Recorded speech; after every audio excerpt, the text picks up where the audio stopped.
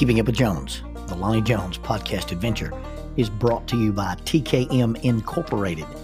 This company, located in Moss, Tennessee, specializes in erosion control, hydroseeding, hydromulch, silt fence. They do minor excavation work, and they also provide traffic control and construction signs. Their mission is keeping people safe. Their passion is wishing that all men could be saved. TKM stands for The King's Men. If you'd like to contact The King's Men, you can contact them at 931-243-3958, 931-243-3958, or you may email them at tkminc2001@twlakes.net. That is tkminc2001@twlakes.net. The King's Men, in partnership with Keeping Up with Jones, the Lonnie Jones podcast adventure.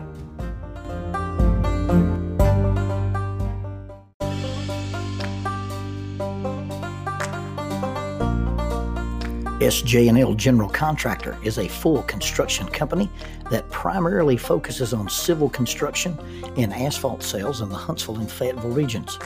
Services they provide include, but are not limited to, road construction, asphalt material, underground utilities, site work, and demolition. They employ heavy equipment operators, concrete finishers, pipe layers, and CDL dump truck drivers. If you would like for this company to work for you on your project, or if you'd like to work for them as an employee of this family-owned business, you can contact them at 931-433-4660. That is 931-433-4660, or 3W's and a dot, sjnl.com. That's www.sjnl.com. SJ&L General Contractor is a sponsor of Keeping Up with Jones, the Lonnie Jones podcast adventure. The first time the word is used in print was in 1526. It's found in the account of a Spanish explorer while he was in the West Indies. He was in the West Indies and he was interacting with an Indian tribe of the Caribbean called the Taino, Taino.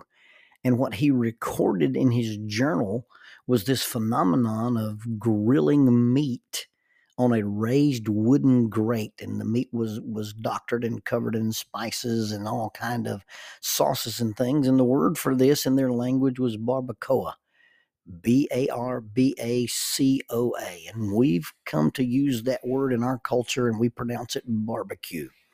And it can be spelled in the long form, or it can be spelled with just a bar, a b, and a que.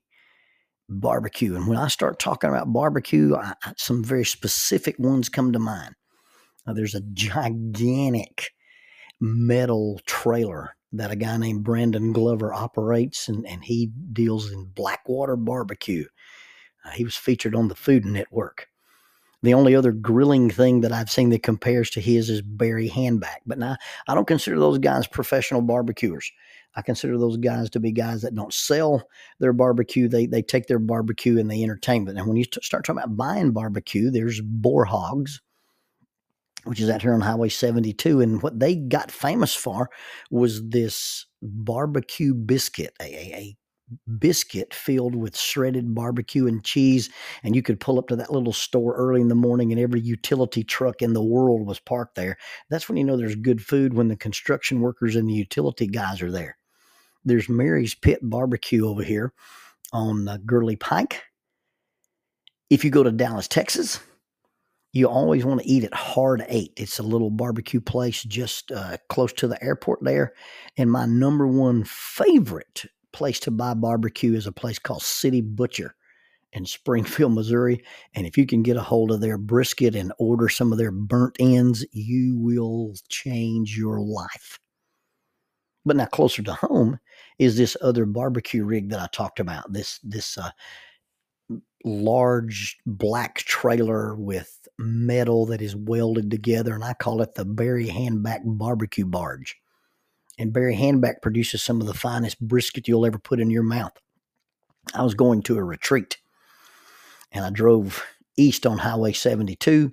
I went over Gunter Mountain and through the town of Grant. Yes, Grant sits on Gunter Mountain, not on Grant Mountain.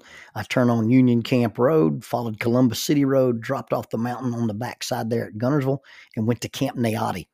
I drove down the little windy road that leads you into Camp Naotti, and sitting in front of the lodge was the Barry Handback barbecue barge. You could see that big metal thing, and you could see the smoke rolling out of it. I stopped my little truck, and I didn't even say hi to Barry.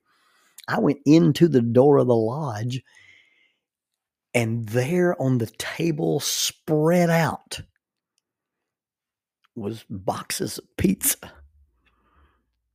Pizza. Delivery pizza. Pizza that somebody had ordered and picked up and brought all the way out to Camp Naotti, and there wasn't any brisket in sight.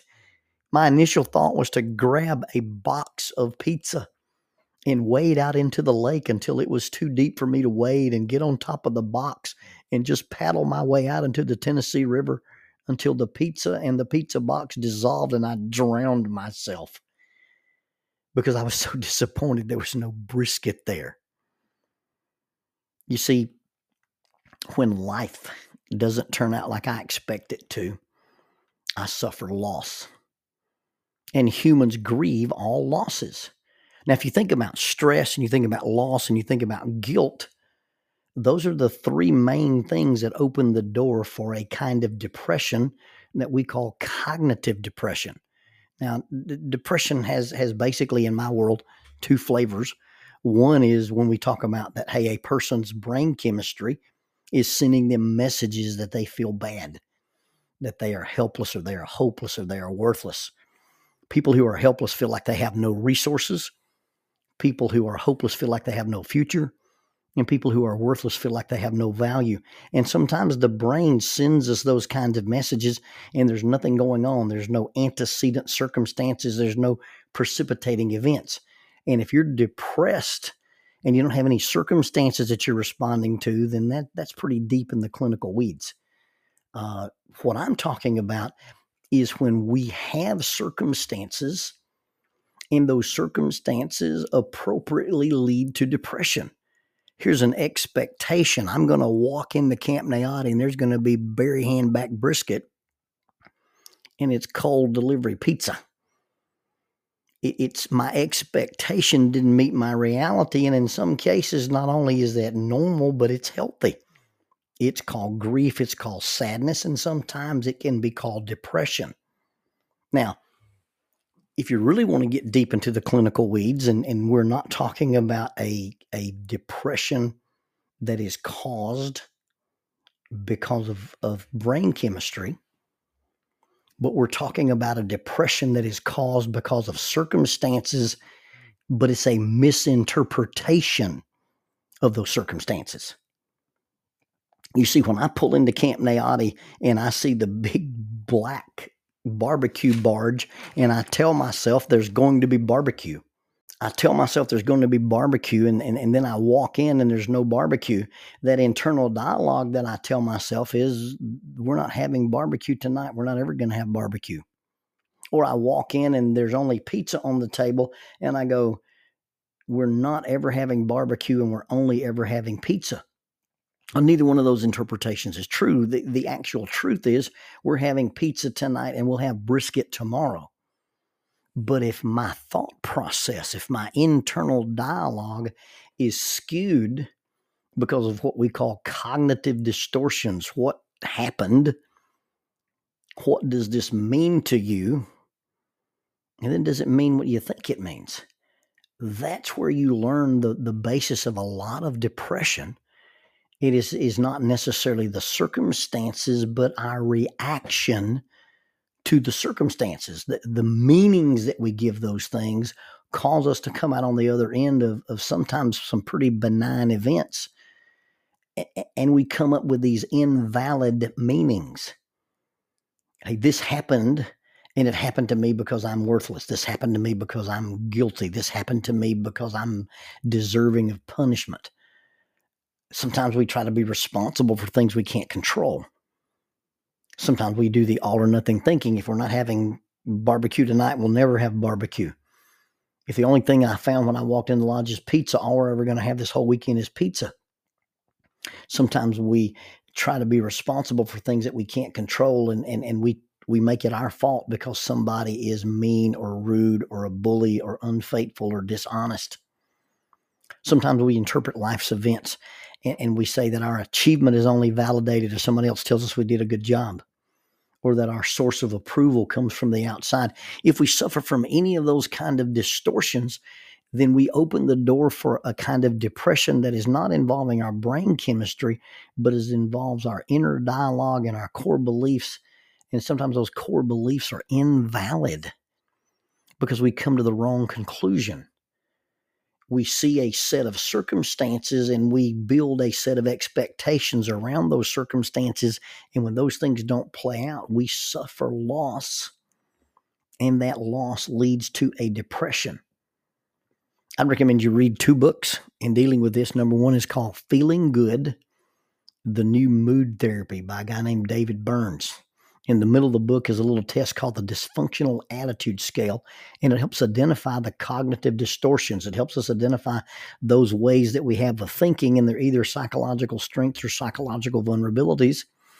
And I would also recommend that you read the book Grappling with Life, Controlling Your Inside Space, that little essay that I did about setting healthy boundaries and about how we think and the things that we allow to have access to our heart, our minds, and our souls. The problem with depression, and I don't think you can really adequately talk about all the things that go with depression in a very short podcast. But if you want to talk about Depression 101, it really starts in asking that question, hey, what happened? And you're going to come up with, I did or I didn't, someone did or someone didn't.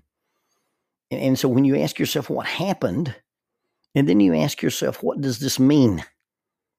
But you got to be careful and add the caveat. What does this mean to me? Because it's our interpretation, it's our filter, it's the glasses that we use to look at these things. So what happened? What does it mean to me? And then challenge the validity of that meaning and ask yourself, hey, does this mean what I think it means? And oftentimes you can measure the validity or the invalidity of these things by simply looking at what the facts are and what the feelings are. The fact-feeling integration is, hey, these are the things that I know, and these are the things that I feel. And if my feelings can't be supported by facts, then those feelings have come from an erroneous source. They've come from a misinterpretation. They've come from a dialogue that is internal, and it's invalid as well. But now when I've got feelings and those feelings can be supported by facts, then my emotional reaction is probably healthy. Here's an expectation, here's a reality, and it's okay to have sadness. It's okay to feel loss. It's okay to experience grief, and it's okay to call that depression, because it's not a depression that is created by brain chemistry, and it's not a depression that's created by a misinterpretation of my worth based on my misinterpretation of certain events. You'll find that people have a realistic expectation of what you can do with tomorrow based on how realistic your expectation is of what you can do today. It almost creates a self-fulfilling prophecy. Oh, we didn't have brisket tonight. We'll never have brisket. I think I'll just go home. And you leave the retreat because of the cheap pizza on the table, and you miss out on what was going to happen tomorrow. Or you come in and you say, hey, there's a brisket machine here. And although they didn't serve it tonight, they may serve it tomorrow. And by the way, pizza is not that bad. It's one of my favorite food groups. But the expectation of tomorrow is really filtered or controlled by our response, our realistic response to what's actually happening today.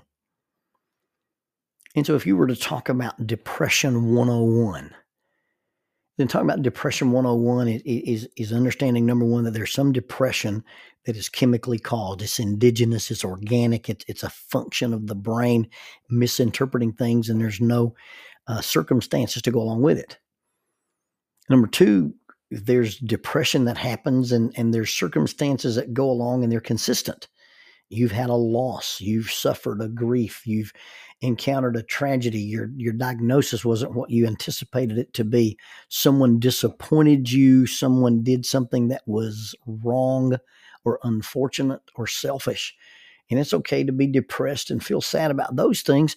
But the third and the most important is that there are things that I encounter, things that I expect, and then when they don't meet my expectations, I tend to interpret them with, hey, this is my fault, or I'm being punished, or I don't deserve, or I have no help, I have no hope, I have no future, I have no value. And it's understanding that there's a response to things that is depression, and it's healthy, normal reaction to circumstances or antecedent circumstances or precipitating events. But when you really get in trouble with dealing with depression, it's when these things happen and I'm unable to say, hey, what this means to me is probably not what it really means. But because of my internal dialogue, because of my irrational core beliefs, or because of some sense of interpretation I've given, some traumas in my life, I always come to the conclusion that this means this about me, and what it says about me not really accurate. You avoid that all or nothing thinking trap. You avoid that cognitive distortion that says I'm responsible for things that I don't control. You avoid the idea that your sense of worth or your sense of value comes from a source outside of you. And so the real question to ask when discussing Depression 101 is, hey, what happened? What does it mean to me? And does it mean what I think it means?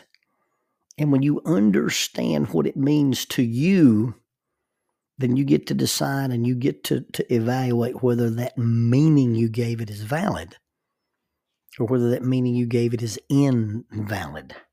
And the real measure of whether or not our interpretations, our meanings are valid or invalid is that when I have an event and I assign a meaning to that event, if the meaning that I assigned to it is valid, then the emotions that it produces will lead me to balance and harmony.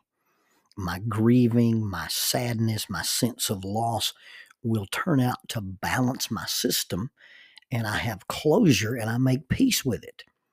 If, on the other hand, I come to an erroneous conclusion and I assign it a meaning that is invalid, then often the resultant emotions produce distress, destruction, or dysfunction. And so really the measure for whether or not are my emotions healthy or not is whether or not we use those emotions as information or whether we use those emotions as instruction. And oftentimes when we are acting emotion-based, then what our actions are, the resultant behavior, it produces distress, dysfunction, or destruction.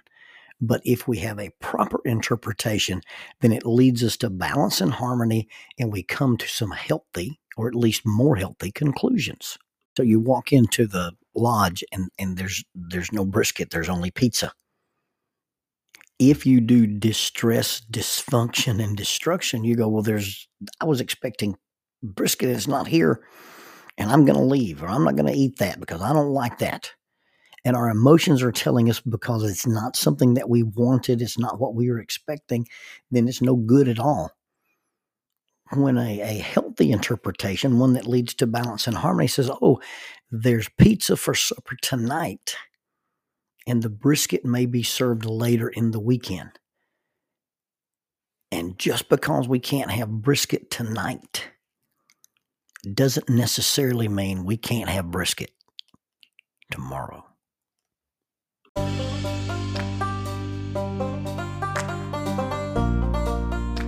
Keeping Up with Jones, the Lonnie Jones podcast adventure. I am your host, Lonnie Jones. My wife Jackie and I moved to the city of Huntsville in 1986 for me to be a youth and family minister. I have been a minister since 1980.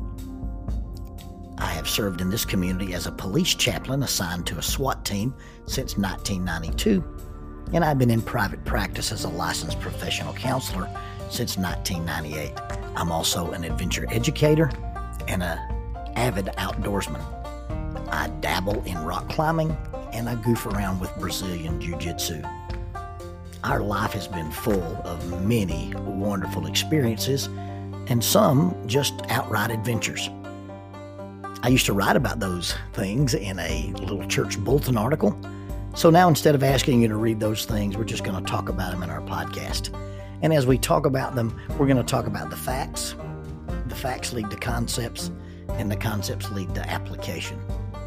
One caveat about the facts is, for the most part, we're going to tell you the facts just as they happened. But every now and then, we're going to tell you the way other people have told us they remember it happening, with a little bit of embellishment. It's all good, clean fun and for educational purposes. Thank you for listening, and we hope you enjoy Keeping Up with Jones.